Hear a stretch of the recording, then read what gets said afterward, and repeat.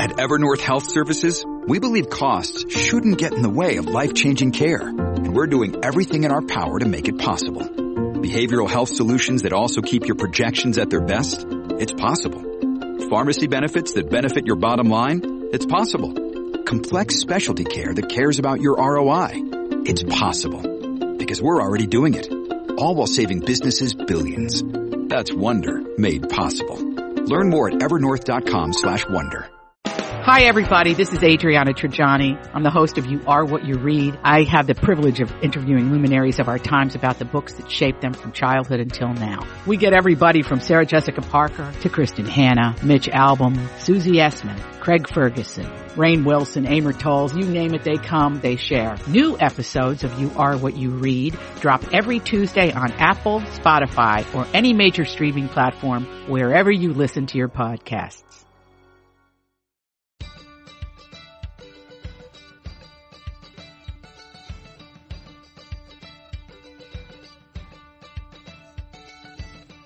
I'm Elizabeth Reese. I'm Marjorie Punnett. And this is Best to the Nest, the podcast that is all about creating strong, comfortable, beautiful nests that prepare us to fly. Oh gosh, Marjorie, deep breaths in the holiday season. It's nice to be back with you.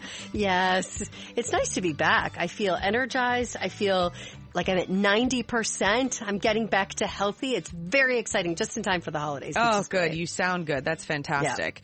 Yeah. Okay, so today I'm really looking forward to this conversation because I love it when the conversation continues. So when we talk about something and then I hear from listeners who send me emails or messages, and then we can kind of continue that on the podcast and then just sort of shift into a new topic. So we're going to continue with mom guilt a little bit today, and then we're going to move on to burnout. Aren't these two wonderful topics? We promise we'll have fun.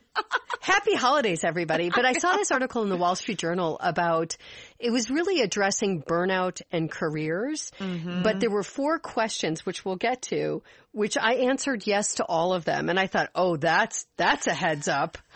We need to talk about this. So, but I do want to go back to, like you said, to mom guilt, because I think that was a pretty, if I do say so myself, a pretty powerful episode in talking about what you were going through because of something that had happened with Bernie and school. But you got some great responses. And we love the email. We love the responses. You can direct message me on Instagram because it makes us feel like we really are in conversation with all of you, which matters to us. So thank you for that, first of all. I love it. I totally do. I feel like nothing makes me happier than when I'm out and about and people are always kind of like, they're like, oh, hi, it's you from the show. And then they'll grab my arm and they'll be like, oh my gosh, I love Best to the Nest so much. Oh my gosh, sweet. I love I love listening to you and Marjorie. And to me, it's interesting how when people respond to the show, to Twin Cities Live, which is so wonderful, they're like very, oh my gosh. And then when it comes to the podcast, it's more like, oh, I love it. Like, it feels like a more intimate connection. I don't know. There's just something really special about it. So we really, could it be that we cry on the podcast? Probably. I mean, I do cry a lot just in general, but particularly on the podcast. And I've talked about 2 specific instances of mom guilt, really. And I am open about this, that I don't really subscribe to mom guilt. Right. And I generally try to keep it out of my world because I don't think it does me a lot of good. That's just me. But there are instances, like I talked about in the episode a few episodes ago, where I talked about we really had a big blow up about an event at Bernie's school that we all were going to, and I was trying to fit in too many things, and then it all just sort of imploded. And I had this really crushing feeling of, if I was not working, I would not have missed that. Right. If I was home, I would not have missed it. And it would have been an experience that we all would have enjoyed versus an experience that left literally everyone crying in the house. Right. I mean, it was just ridiculous. And then the other times that I really experienced mom guilt happen when my kids are sick. And I've talked about this before, and I've just been I've had a run the last couple of weeks of I've had 2 weeks in a row of every single one of my children, at least one, has been out of school for various reasons every single day. And so it's been this constant tag team of trying to figure out how we're going to make the day work. But when my children are sick, I feel guilty because my first reaction to them being sick is not, oh my gosh, I'm so sorry. How can I help you? It's holy crap. What am I going to do about this day? Yeah, you are not alone in that feeling. And that it's is such a bad feeling. Yeah, I hate it. It's horrible. Actually, my mom did really well, and I've talked pretty honestly about certain things of having a working mother. But one of the things she really did well is that's when I really felt like her attention was on me. She did sick well, but she also worked at a time when I think it was easier. Her schedule was easier to adjust. And you're particularly sort of like what I would call landlocked in your job. Right. Like you have to show up every day. Yeah, like it doesn't go well if I don't. Yeah. And so you're in a very sort of rare era in that sense of like, it's really hard for you to say, oh, my child's sick, I need to stay home. Other jobs, it's easier. And so I always felt like when I was sick, that's when my mom would always up her game. She was really good at that.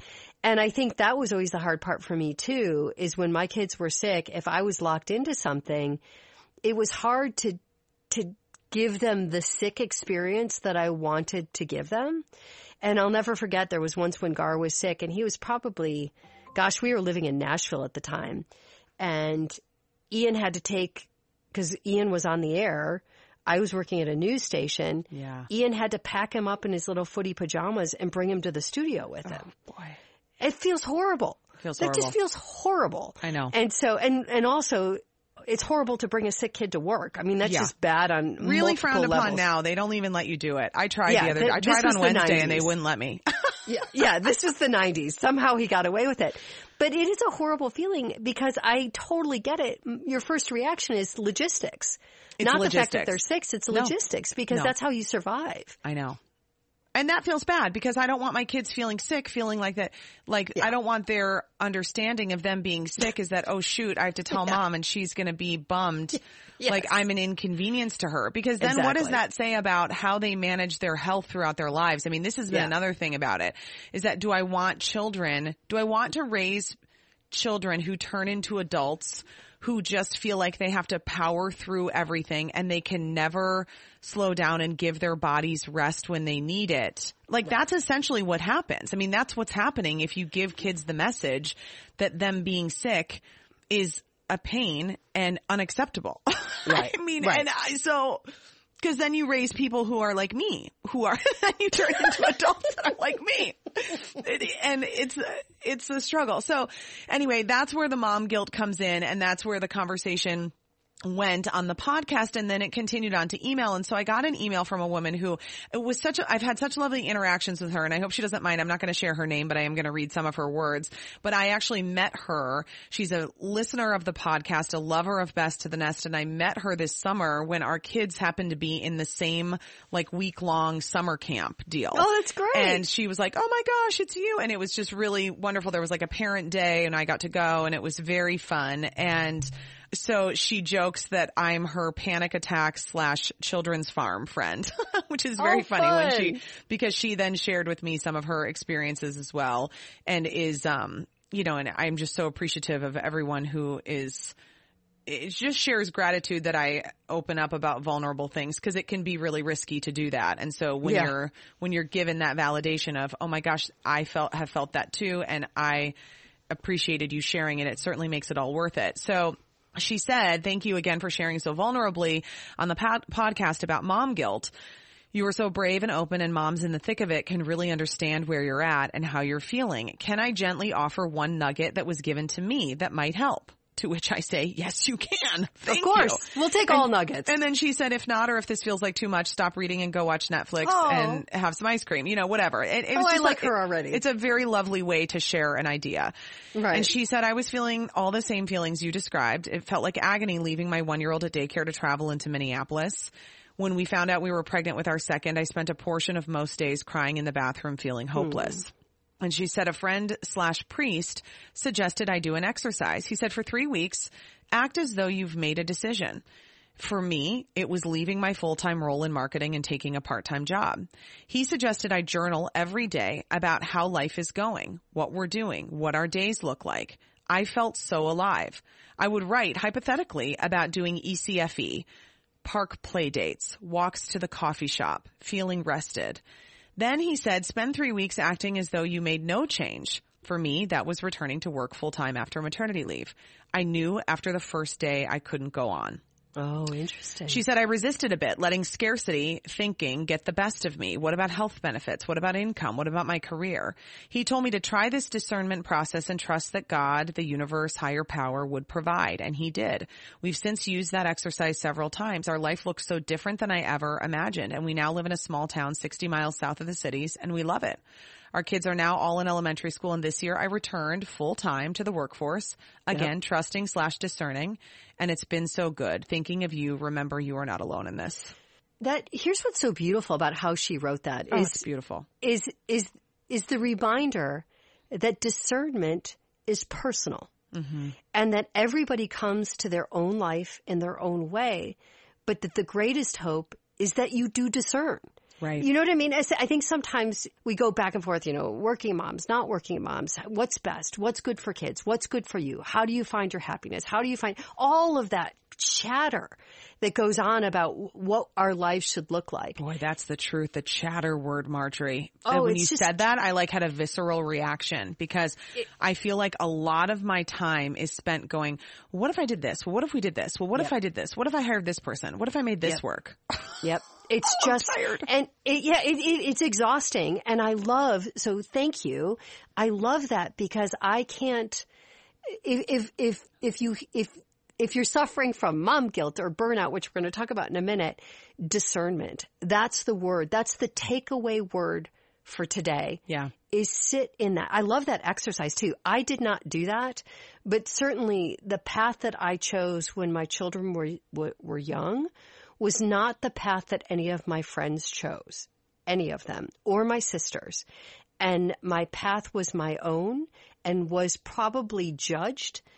But I will tell you, I knew it was the path for me. Right. And I have no regrets. Is it the path for you? Is it the path for anybody listening? Who knows? It was the path for me. And I did go through a certain amount of discernment to get to that place. Still hard. No two ways about it. There were times of great insecurity, but it was my path. And so that is such a valuable email. I love that. That's I know. Fantastic. I do too. Get rid of the chatter. Get rid of the chatter and discern. And then that exercise, that 3 weeks, and then That's that 3 great. weeks, and then it might not even take you that long. And I think the change could mean different things. The change can be, for her, she was looking at okay, so her option was to shift to a part-time job or continue with her full-time job. And your option might be to hire more help, to move closer to something, to switch your kids to a school where everybody's in the same school, or whatever it is. I think that you're sort of struggling with, to really visualize what could that change look like? What would be the things that would be sort of on that change list? And then to write down what your feelings about it are. It's interesting because what we're all trying to do is we're trying to be present in the moments that are important to us. And I got another email from a listener who said, I just had to write to you after listening to the latest Best to the Nest podcast on mom guilt. Yes, yes, yes. She said, I too work full time and I have to because of our financial situation and for the things we want to do. Vacations, kids want to be in sports. She said, if I allow myself to be honest, I'm sad and disappointed and resentful, eek, that I am not home all day. I would have loved to be the one who cares for everyone. Right now I do that anyway to the best of my ability. And it is never really fulfilling because I am often empty from being stretched too thin. And in the area I live, most moms do not work. And I've noticed even school meetings and activities for parent involvement do not consider the working mom/parents when scheduling. Yeah. For example, 10 a.m. on a Friday morning for PTA, right? I mean, I go through this all the time. For a lot of it's not going to happen. The days and the years have passed, and now my kids, ages 16 and 12, beg me not to meet them for lunch or watch their presentations. How embarrassing. And she went on and say, my kids are older and I regret not speaking up and doing what I felt was my calling to fully mother and care for my family, if even part-time. And she said, do what feels right in your gut. I sense you're stirring. And then she went on and said, I also love that you're honest about attending therapy. Let's normalize this. #normalize therapy. Please do. Yes. We love therapy here. We love it. We We're both have done it. Lots of it. But, we're trying to always then, if you're looking at your life, you're always going to have regrets, right? You're always going to look back and go, boy, I could have done that a little bit better or a little bit differently. But at the same time, the goal is to minimize that. The goal is to look back and go, I valued the things that were in line with what was important to me, and I prioritized those things, and I spent my time, my energy, and my financial and other resources accordingly. Yeah, and I will tell you, we're speaking for women. I mean, because that's sort of our club here is primarily we're talking about what we're going through as women. And Ian and I had such an interesting conversation last night because our son called and he said, Campbell called last night and said, hey, Dad, I love this Phil Collins song. Do you know this Phil Collins song, Take Me Home? I probably do. It's a great pop song. And so I was on the conversation with him and I said, did I miss a conversation about Phil Collins? Because Phil Collins is he was from Genesis. He's an artist from the 90s. Yeah. And let me tell you, there's nothing better when your 27-year-old son calls and you're having a conversation about old music. I mean, it's just the best. I love it. And he said, I know it's like a pop song and Campbell's tastes are pretty eclectic in terms of music. And he's like, but I got to tell you, I just love it. And so I said to Campbell, well, if you love that song, you've got to listen to a song called Celebrate Me Home by Kenny Loggins, which is just these are beautiful holiday songs. And then Ian was saying, well, then if you're going to listen to that, you got to go listen to Mike and the Mechanics, a song called In the Living Years. And if you haven't listened to that song, Elizabeth, you have to. Everybody go listen to these songs. I swear if you aren't crying by the end of those 3 songs, then you don't have a heart. So In the Living Years is all about sort of not missing the valuable time. Yeah. And Ian has always, it's why I loved partnering with him as a parent, is he was very aware of his father's shortcomings. Mm-hmm. Ian's father was like the sweetest man in the world, but just sort of an odd duck and had some trauma for himself as a child, and that affected the kind of father that he was, and very much a man trying to survive in the 50s and 60s and 70s, what that meant for being a man of that time. So all of that having been said, Ian very early on was really clear about the kind of father that he was going to be. And it was going to be a father that was present. And and this is the part I overheard when he was talking to Campbell. He said, Campbell, listen to that song and know that I have no regrets in the kind of father that I was. And it's such a cool thing to be able to look back at your life with your kids and say, I don't have any regrets. But, that's amazing. Here's the kind of dad Ian was. When the kids were little, which is the time that they really need you, every Friday, I think it was a Friday or Thursday, at their little public school I think Campbell was in 2nd grade and Gar was in 4th grade, the ice cream man would come. And so every Friday, Ian would go and he would go up to the ice cream guy and say, ice cream for everybody. Oh. And so he would buy ice cream for the whole class. And so when we moved, all of the kids made cards for him. And they're all just pictures of him with ice cream in his hand. But it was such a strong memory for the kids that were not our own, but for our own kids of generosity and fun and togetherness. And to that point, the only reason I thought of it is because those were the times when our kids wanted us to come to school and have lunch with them. Yeah. That changes so quickly. And so, as we're going through all of these things about mom guilt and what you want and what your gut is telling you about the kind of parent you want to be, discern. It goes back to discern again. And what do you want? Ian had a very clear vision of what he wanted that life to look like with his kids. He wanted a sense of community. He wanted a sense of togetherness. He wanted to be a part of their lives. And he discerned that. I mean, he's a very prayerful, faithful man. And so that, and I think that's why that idea of discernment is hitting me so hard, is because I'm very much a doer, and not necessarily, I wouldn't pick apart my life and the strands of my life, but because of who I was partnered with, that was modeled for me. And as a now 57-year-old woman, I can say that was so valuable, is to sit and say, what do I really want my life to look like? And you know this with 3 kids. It's amazing how you don't do it. Like you think, okay, of course I would do that. But we all know that in the busyness of life, that sort of thoughtfulness, those kind of exercises can get lost and 5 years will pass. Yeah. Like that, in a blink of an eye. So I think it's really cool that women, both of those emails together, I think are super powerful.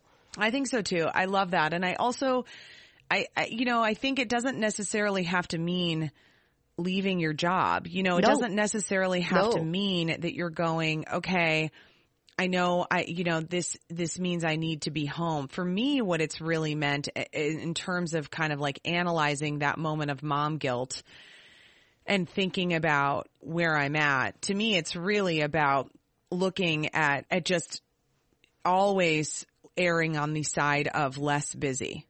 Always. Yeah.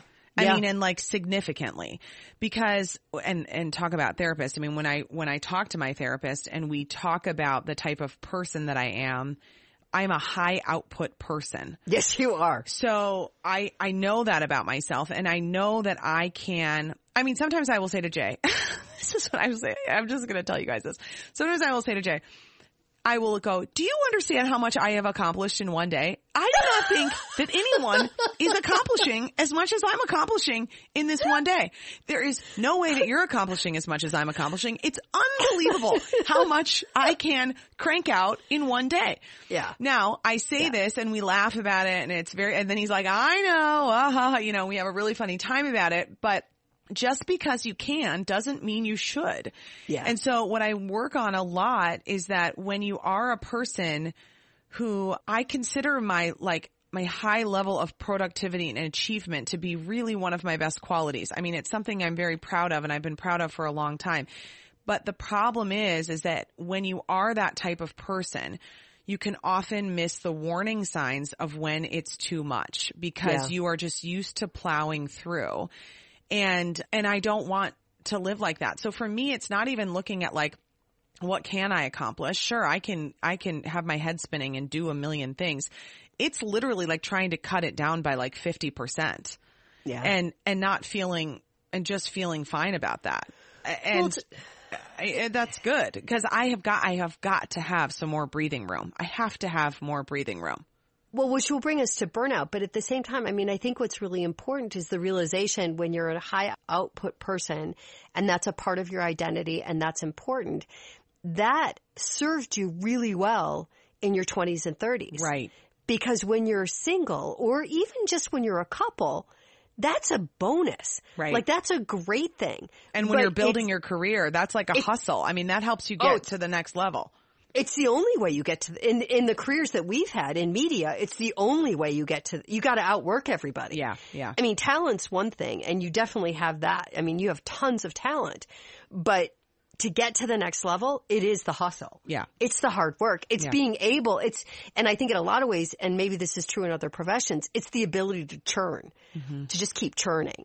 And so that works well in your 20s and 30s. Kids change everything. Yeah. And that's the problem, is because you can't look at them and say, hey, aren't you so proud of mommy because I accomplished a lot today? They don't care. They don't care because they want your time. They just want you. They don't want the accomplishments. And so it's so funny that you're at that point where you really do realize that. But I think that's therapy and you're self-aware and you're smart. So good for you. That's where you have to get. Well, and it is to get to that point. I mean, where you're not hitting the burnout level. And that moves us into the next, sort of phase of this conversation, which of course we spent so much time on the first phase of the conversation, which is just not surprising for us at all because, I mean, honest to goodness, Marjorie. We used to have a 3-hour-a-day radio show. We used to do that show for 3 hours a day. And it was always easy with you. And this is why. We never had a hard time figuring out what to talk about. ever. So I mentioned this at the beginning of this podcast that I came across this article in the Wall Street Journal. And basically it was about burnout and burnout in your career. Because obviously COVID has forced a lot of people to rethink how they're living their lives, their jobs, whether they want to go into an office every day. I mean, I think one of the great lasting effects for women in particular of COVID, you got to look for some positive, is that it has really forced workplaces to understand that or to confront the idea and to acknowledge that people can work remotely. Yeah. The workplace resisted that for years and years and years. And now there's no getting around it. Business went on. Things went on. People still worked. And so that's been a great thing. But it has also forced this idea of burnout and people reevaluating their lives. So in the article, Elizabeth, there were 4 questions to see if you might be suffering from burnout. Oh, okay. So you ask yourself these questions. Yes. And then if you're answering yes to the majority, then you may be having a burnout situation. Yes, which I think most people who are approaching burnout probably are aware of it. But I thought it was interesting that when I answered these 4 questions, I answered yes to all of them. So here they are. And I'll explain why, not having a full-time job right now, why I still suffered from burnout. So the quiz was, the first one is, and I want you to answer, are you finding it hard to concentrate? Not really. Maybe sometimes, but not too bad. Using food, drugs, or alcohol to feel better or simply not feel? No, I've been really good about that. Okay, so I'm 2 for 2 on the yes. Okay. Here. Have your sleep habits changed? Well, my sleep habits have gotten a lot better because Heathcliff is sleeping. So I'm in pretty good shape with the sleeping. Yeah. So I'm 3 for 3 now. Okay. Yeah, this is good. This is good sharing. Do you have unexplained headaches, stomach, or bowel problems or other physical complaints? No, listen, I'm really on point with my bowels. Thank you for asking. Yeah. Uncomfortable conversation right there, because generally we try not to talk about bowels on this show. Listen, the bowels they tell you a lot about your life. You want to look at you want to find out about your health? Ask our friend Senya. She'll tell you to look at your poo. Oh, God. I was not prepared for that. This is the truth of the matter. Now I just want to have one podcast with Senya just talking about poo. A poo podcast. Because I think, can we do that? Can we do that? It'd be like a poop cast. Oh, Lord. So I am 4 for 4. I am 4 for 4 on this. And I will explain quickly and not go into great detail because we will do this at another time. So 10 months ago, my mom moved next door. And the idea was that she would be able to live independently. Mm-hmm. And she was not.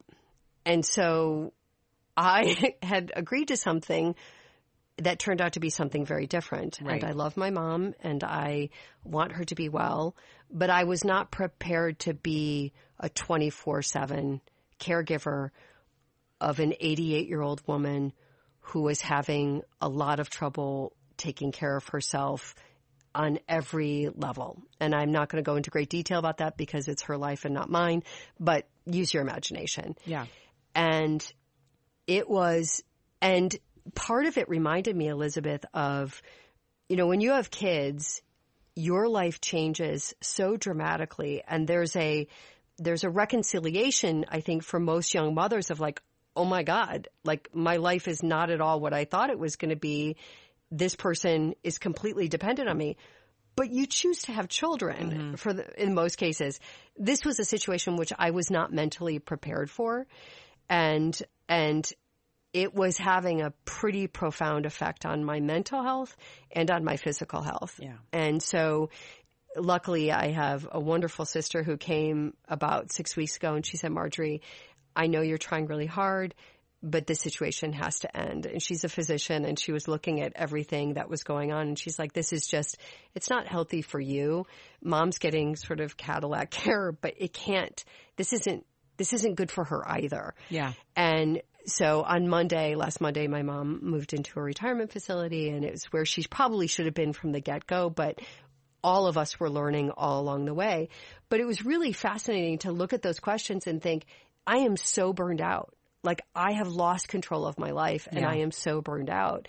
And I think that my situation so many times, like what I just went through, the parallels to what it was like to be a new mother were kind of extraordinary. And I'm not infantilizing my mother. She has much more dignity than that. But that idea of not knowing what your day is going to be like, not knowing, and particularly I think if you have chronically sick children, or that idea of loss of control was so profound for me.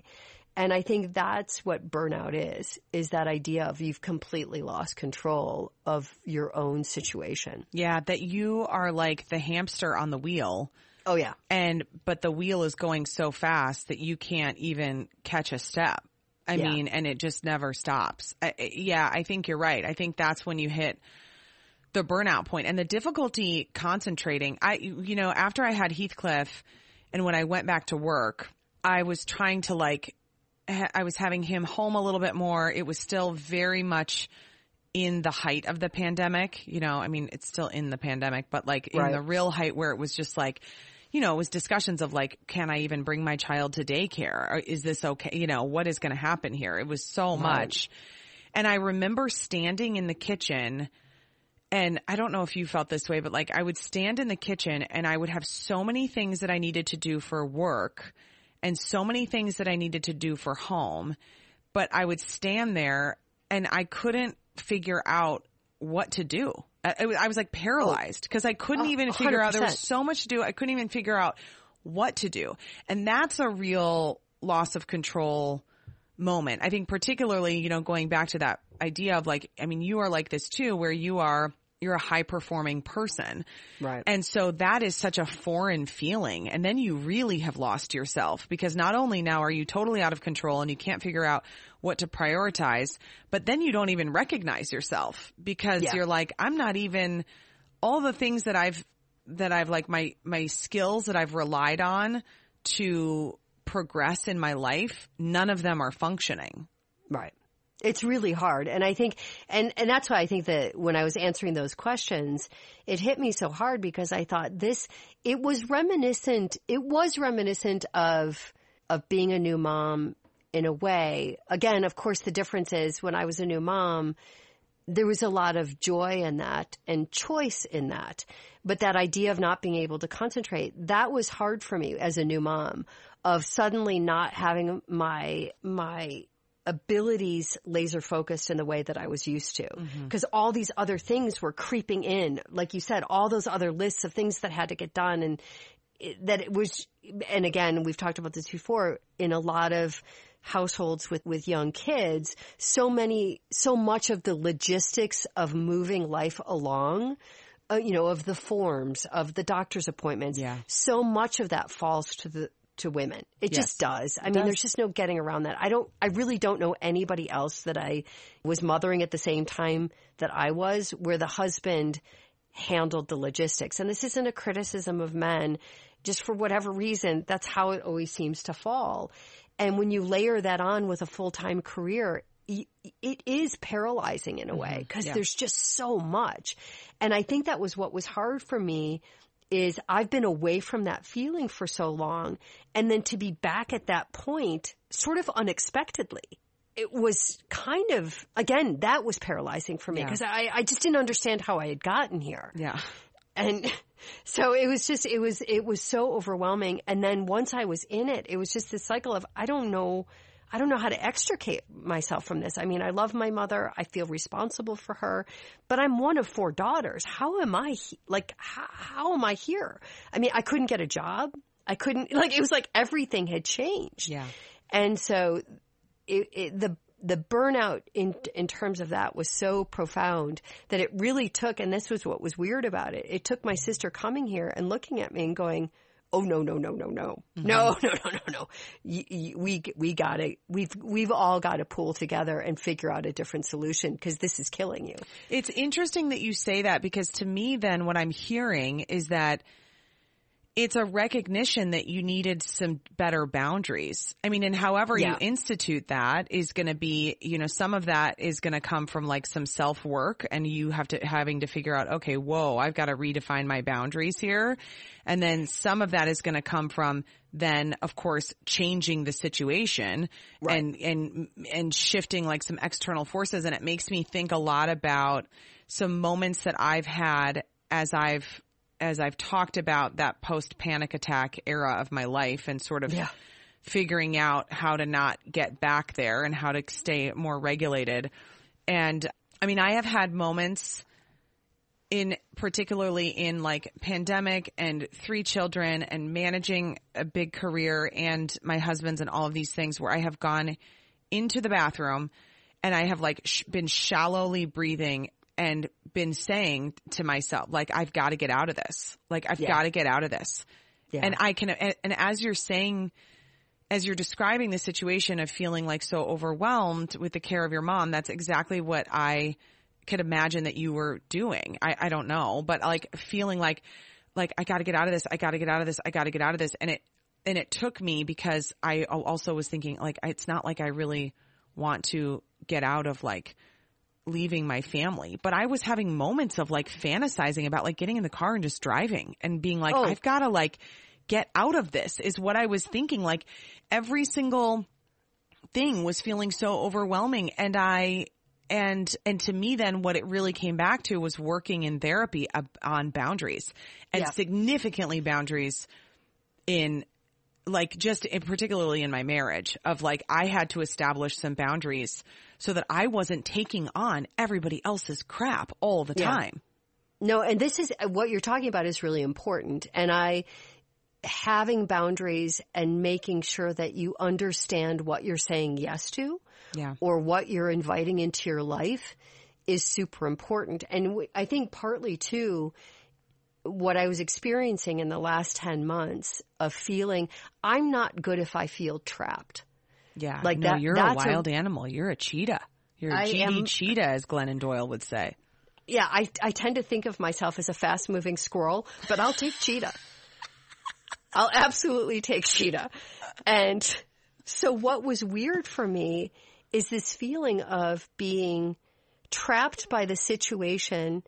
And to my mom's point, I mean, she could not have been nicer and sweeter and more grateful, but she's battling things that are horrific. And at some point I'll get her approval to talk about what she's been through because I think there's some real sort of end of life things that when we talk about Best in the Nest, we should be talking about. I didn't talk about this with her in advance, so I don't want to get too deep into it.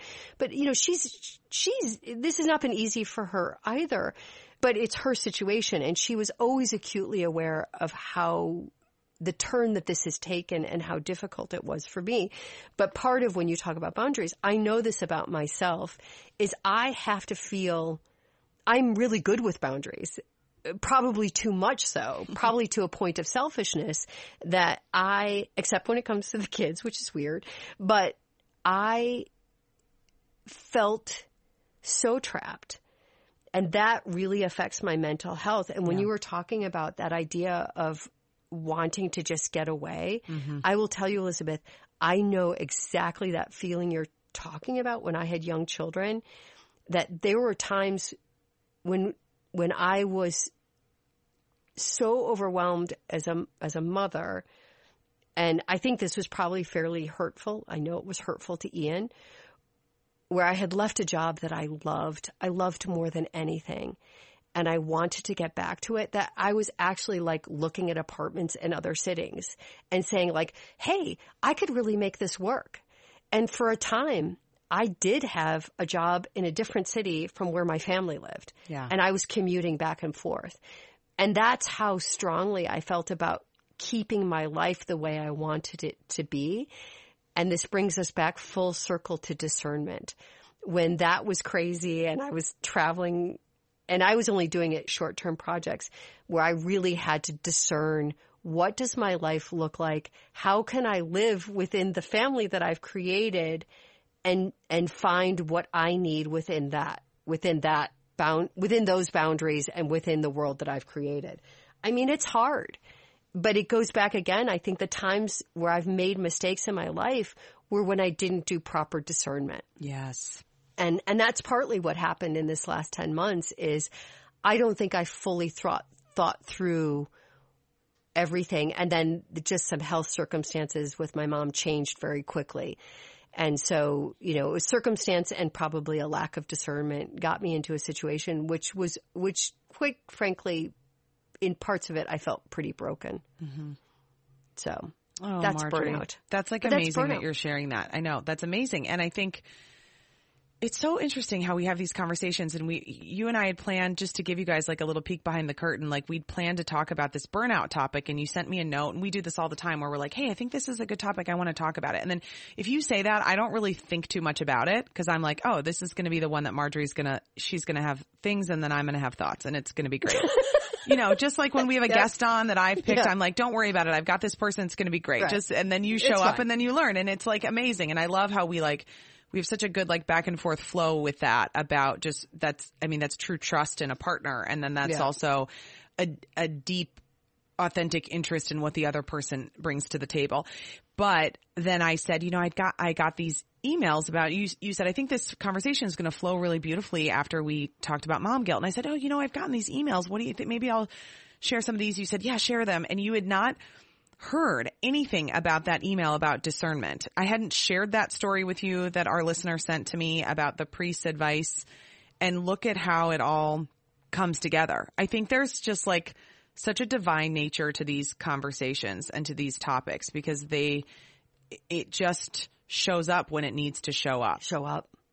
And I hope it's showing up for somebody who's listening. Me too. I agree. Because it's so when we talk about Best of the Nest, it's not just a platitude. Right. It really is about really trying to navigate your life in a way so that you can look back when you're 50, when you're 60 and think, I lived my life because I thought it through and I made the choices that I needed to make that were good for me and good for my family.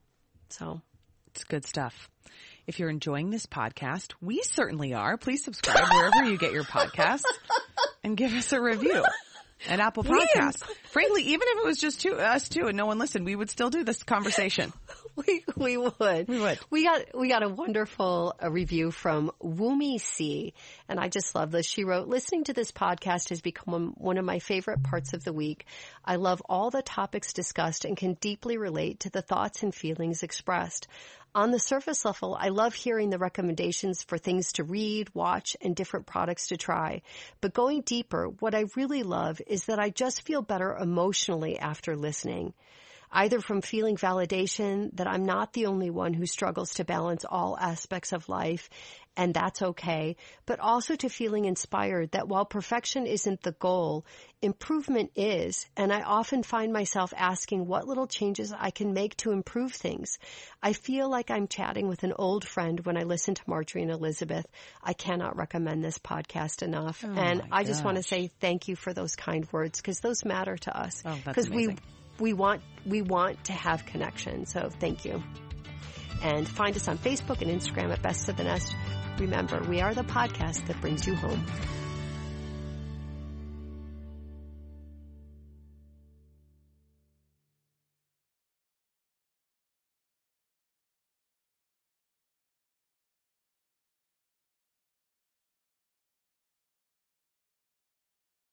To be your best every day, you need proven quality sleep every night. Science proves your best sleep is vital to your mental, emotional, and physical health. And that's where the Sleep Number bed comes in. And let me tell you, ever since I've had it, my sleep IQ score is just going higher and higher. And did you know 8 out of 10 couples say that one of them sleeps too hot or too cold? Science tells us regulating your sleep temperature leads to higher quality sleep. For many couples, temperature struggles are a real challenge. So here are some tips to help you both sleep just right.